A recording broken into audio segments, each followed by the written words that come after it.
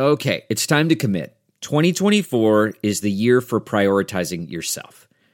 Begin your new smile journey with Byte, and you could start seeing results in just 2 to 3 weeks. Just order your at-home impression kit today for only $14.95 at Byte.com. Byte clear aligners are doctor-directed and delivered to your door. Treatment costs thousands less than braces, plus they offer financing options, accept eligible insurance, and you could pay with your HSA, FSA. Get 80% off your impression kit when you use code WONDERY at Byte.com. That's BYTE.com. Start your confidence journey today with Byte. I want to tell you a story. It's a story about a scandal, broken relationships, gossip, rumors, money, corporate rivalry, and a broom. A performance-enhancing broom. My name is John Cullen. I'm a comedian, podcaster, and for 20 years, I was a semi-professional curler. And I want to tell you the story about how a single broom almost imploded the 500-year-old sport of curling. We felt like we were bringing a knife to a gunfight. It's the story of a superstar and his fall from grace. I was being dragged through the mud. It's the story of two brother entrepreneurs with a dream. I said, that's great news. It's a story of intrigue. I still don't understand why we want to keep his name secret. The full story has never been told, so I'm going to tell it. Broomgate, how a broom almost killed curling. It was a year I'd like to forget. To listen to Broomgate, search for Broomgate in your favorite podcast app. That's all one word, Broomgate. Hey y'all, welcome to the Girlfriend's Guide to Sports podcast. My name is Claire Coles, and this is your weekly update. It's Monday, August 29th. Let's start with what you missed over the last week. Then we'll move on to what to watch this upcoming week in the world of sports. Okay, we've got a lot to go over, so let's just dive right in. So if you watched any of the Little League World Series, you are not surprised to find out that Hawaii won the entire thing. It's Hawaii's fourth Little League World Series championship title, and they beat Curaçao in a run rule 13-3 on Sunday. The game started with back-to-back home runs in the first inning for Hawaii and only lasted 4 innings. So I say it's no surprise because Hawaii was supposed to be one of the best teams to ever compete in the Little League World Series. Their closest win margin was 4 runs, and they outscored opponents 60, yes, that's 60-5. In other exciting news, Phillies Harper is back. He came back Friday for the series against the Pirates, and Bryce Harper had 3 hits, 1 per game in that series with 10 at-bats, and he scored 1 run. The Phillies won the first 2 games 13-4, but lost the third 0-5. Sticking with the Pirates rookie O'Neal Cruz hit a 122.4 mile per hour single in their game against the Braves on Wednesday. That is the hardest ball ever hit in years that this stat has been recorded, which totals to 7. That surpasses the previous record by 0.2. While it's a really cool stat, it wasn't enough to win, though. The Braves did beat the Pirates 14-2. The 1952 Mickey Mantle baseball card went for $12.6 million over the weekend. This is a record for any piece of sports paraphernalia. The owner actually bought the card back in 1991 for $50,000, and I bet his wife was still mad at him. But it turned out to be a great investment as it is 252 times more valuable than what he actually paid for it. The Mets retired Willie Mays' number 24, despite Mays only playing for the New York team for only 2 seasons. Those were his final 2 seasons, though, and the Mets made it to the World Series with Mays' help. It was a long time coming because this was actually a promise given to Mays in 1973. Mets charter owner Joan Payson promised Mays that he would be the last player to wear number 24 for the Mets. However, Payson died soon after that, and then 50 years later, the team made good on her promise. Also, just an update in the standings. The Astros have taken over the top spot in the American League, leading the Yankees by 4 wins now. So remember, there was a couple weeks ago I told you the Yankees had a terrible streak going. They've lost their number one spot. No change on the national side, though. The Dodgers lead the Mets. A little bit of basketball news. Kobe Bryant's widow, Vanessa, won her lawsuit in $16 million after the firefighters and LA County deputies shared gruesome photos of Kobe Bryant and their 13-year-old daughter, Gigi, and the others in the 2022 plane crash. The jury agreed that sharing the photos invaded privacy and definitely led to more distress. Vanessa agreed to donate the $16 million won to the Mamba and Mambacita Foundation. All right, moving along to obviously my favorite subject, NCAA football. So it was week 0, which means we had 11 games. So there weren't a ton of upsets or exciting things to report. But here are some of the headlines. Illinois put away Wyoming 38-6. Florida State manhandled Duquesne 47-7. It looks like Duskani, but it's Duquesne, trust me. UNC let Florida A&M stick around a little too long before closing the door and winning 56-24. Vanderbilt scored 35 points in the third quarter alone and won 63-10 over Hawaii in a late night game. But the big headline was the Nebraska versus Northwestern game that was the Aer Lingus Classic in Ireland. It looked set up to be a great day for Nebraska with all the ends on cars. It looked like all the Nebraska fans made the trip. You even got free beer in the stadium thanks to the internet being down. But alas, the game looked like a typical Nebraska game with silly mistakes made and even an onside kick when you're up by over 11 points. Oh, and then they also lost a double-digit lead. Northwestern did get the W in Dublin with a score of 31-28. So I make the joke about all the ends on cars. In Ireland, if you are a novice driver, meaning you are learning how to drive, they actually put an N on your car, and apparently it looks exactly like the Nebraska N. So I'm sure they felt quite at home up there as a Cornhusker, but it's definitely not a good thing. Also this week, you've been seeing a lot of news about starting quarterbacks that have been announced on who's going to start. I won't cover all those, or it would be the entire podcast. However, my favorite was Michigan's announcement, which was basically Harbaugh saying that he doesn't know. Basically, McCarthy's going to start a game, McNamara is going to start a game, and he'll make a decision. So it was basically no need for an announcement. Also, the Heisman betting odds came out this week with Ohio State CJ Stroud, that's the quarterback, coming out as the favorite, followed by Alabama quarterback Bryce Young and USC quarterback Caleb Williams. Bad news for those of us non-Alabama fans. Nick Saban got another extension, meaning that he will be coaching at Bama through 2030, getting paid an average of $11.7 million per year. Personally, I do think he'll actually retire before then, but that doesn't bode well for us anyway. Hooters also signed 51 offensive linemen to NIL deals with them. They didn't go into each individual athlete, but went with O-line groups, which included Auburn, LSU, Oklahoma, Miami, Georgia Tech, Mizzou, Texas A&M, Vandy, FAU, and USF. The players' obligations are to show up to Hooters locations, post on social media, and promote Hooters as a game watching and tailgate spot. This week is week 1 is the other major highlight. So all teams basically will be in action, and I'll go over what games to watch and what to watch this upcoming week. On the flip side, NFL preseason is over, so you won't see any of those games on TV. Season does start next week, though, on Thursday, with the Bills at the Rams at 7:20 on NBC.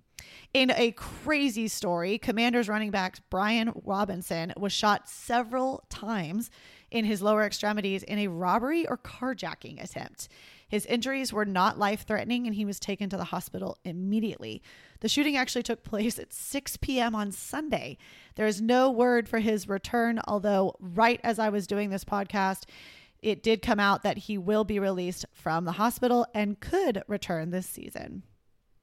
There's a lot of golf going on, so I have a lot of golf stories. So even though Scottie Scheffler has led the FedEx Cup for the majority of the year, started the tournament 2 shots ahead of second place, and was leading by 6 shots going into the final round, Rory McIlroy wins for the 3rd time, which is the first time that's ever happened in PGA Tour history. Now remember, the FedEx Cup has only been in existence for about 16 years, but still. The third round of the FedEx Cup and the Tour Championship had a weather delay, and had then literally no one benefited from that more than Scottie Scheffler, who was majorly struggling in the third round, but came back and shot 4 under through 6 holes to finish that round before they restarted for the final round. That built him that 6-shot lead, but it turns out it just wasn't enough. In the final round, Rory did make it into that final pairing as well, which I knew was not a good thing. And he shot 66 and Scottie shot 73. Don't ever give Rory a carrot to chase, because he will catch it. Rory started the week off with a triple bogey, but ends with the FedEx Cup trophy and a paycheck of $18 million in hand. That brings him to the highest amount of prize money ever earned in a single season, culminating in $26.7 million. That story just breaks my heart, as I personally know Scottie Scheffler, and it couldn't happen to a nicer guy. Even Rory said, I feel like this FedEx Cup trophy is half Scottie's. He had an amazing season, winning 3 times, including the Masters. Congratulations, Scottie, on a crazy, amazing season. I have complete faith that you'll win eventually. It's just not your time. So move over, Live Tour. The TGL is set to debut in early 2024. And this new league is backed by Tiger Woods and none other than Rory McIlroy. This will feature 6 3-man teams in a 15 regular season matches. However, it will be half virtual. The format will be 2-hour, 18-hole matches on Virtual Golf Simulator before putting on a green. Yes, of course, there'll be bunkers in a stadium-like environment. No words on what stadiums are set to host these, but this will take place on Monday nights between January and April, which will give us something to watch during that time. And each of the teams will be competing 5 times. In addition to the announcement of the TGL, the PGA Tour has also made new changes to keep up with the Live Tour. 12 tournaments will now offer purses from $15 to $20 million. This was an increase from the original 8 that were announced a couple of months ago, and those 4 tournaments have not been specified, like which ones that they will be. Top players are also being asked to commit to the PGA Tour and to these 12 elevated events, as well as the Players, the FedEx Cup playoffs, and the majors. Then also 3 regular season tournaments that will be of their choice. But another week and more Live Tour defectors. This time we had Open champ Cam Smith, Mark Leishman, Harold Varner III, Joaquin Niemann, Erbon Lahiri, and Cameron Tringale. These are, quote, confirmed by ESPN, but have not officially been added to the Live Golf website roster yet. Tringale did confirm his via social media today, and he is the highest earning player on the PGA Tour without an outright win. Smith and Niemann, though, were given 2 of the 6 automatic qualifying spots for the international team for the President's Cup coming up in September. If they do play this week or another week, they will not be allowed to participate in that event.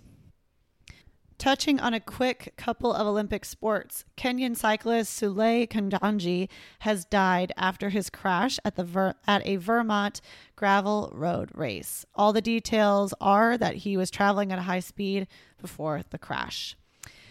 Duke volleyball player Rachel Richardson says that she was subject to racial slurs during a game against BYU and that the school did not react quickly.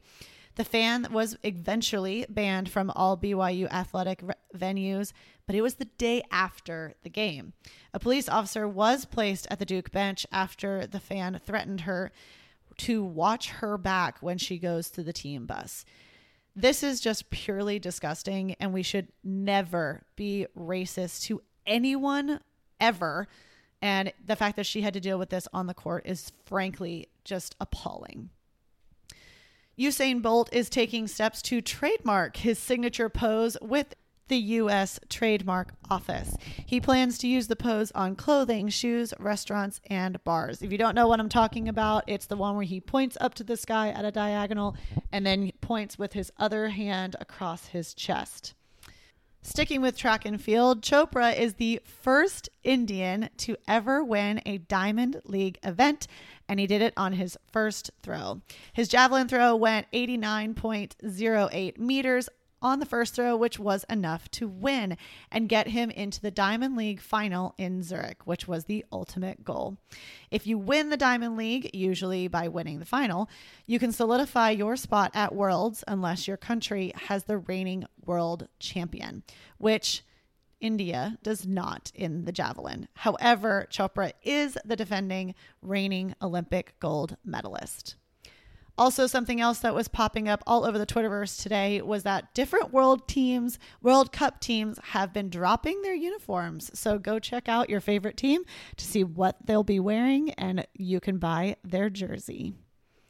Of course, we have to touch on tennis as the U.S. Open starts today, and it is going to be an amazing Grand Slam. We already have huge headlines with this being Serena's last slam, a ridiculous opening round ticket price hikes, Nadal going for his 23rd slam, and Djokovic not being allowed to play because he's still unvaccinated. Some others that are missing is Angelique Kerber, who is pregnant, and number 2 in the world, Zverev, who is out with an ankle injury. Serena and Venus Williams were given the doubles wild card, so they will be playing together. And then reigning champs Emma Raducanu and Danielle Medvedev are hoping to defend their title. Also in the mix, Naomi Osaka is back after skipping Wimbledon. Sloane Stephens and Coco Gauff for the United States are also back in action at this tournament. Serena will play tonight against Montenegro's Danka Kovinic in singles, and the Williams sisters will play a pair from the Czech Republic. So now let's go over what to watch this upcoming week. For the MLB, we only have games on Saturday and Sunday on our mainstream channels. So Saturday at 6:15 on Fox, you can either catch the Twins at the White Sox or the Mariners at the Guardians, depending on your geographical location. Then Sunday, catch the Blue Jays at the Pirates at 11:05 on Peacock. And then later at 6 on ESPN, you can catch the Padres at the Dodgers. Like I said, it is week 1, so crazy action going on in the college football world. I will just tell you my usually 4 to 5 top games to watch. Usually that only involves ranked versus ranked teams that are playing each other. However, usually there aren't 5 of those in one week, including this week. But so I'll add in some of the games that I think are either going to have playoff or bowl implications, or if it's a rivalry, for example. And usually I try to stick to those that aren't ranked versus ranked. I usually go with the line is under double digits, so under that 10 points. So to start it off, we also have games Thursday, Friday, Saturday, Sunday, and Monday. You gotta love Labor Day. It is just awesome to be a college football fan this weekend. Starting off early with a game on Thursday, West Virginia at number 17 Pitt. That will be, like I said, Thursday at 6 p.m. on ESPN. This is also called the Backyard Brawl because they used to play all the time. So that is why that is included in the top 25. Number 11, Oregon will play at number 3, Georgia on Saturday at 2:30 on ABC. Now, it is actually not technically a home game for Georgia. It is in a quote unquote neutral site, but that neutral site is Atlanta. So, not a neutral site when it's in your home state. Number 23, Cincinnati will play number 19, Arkansas, also at 2:30 on ESPN. Be flipping between those two games.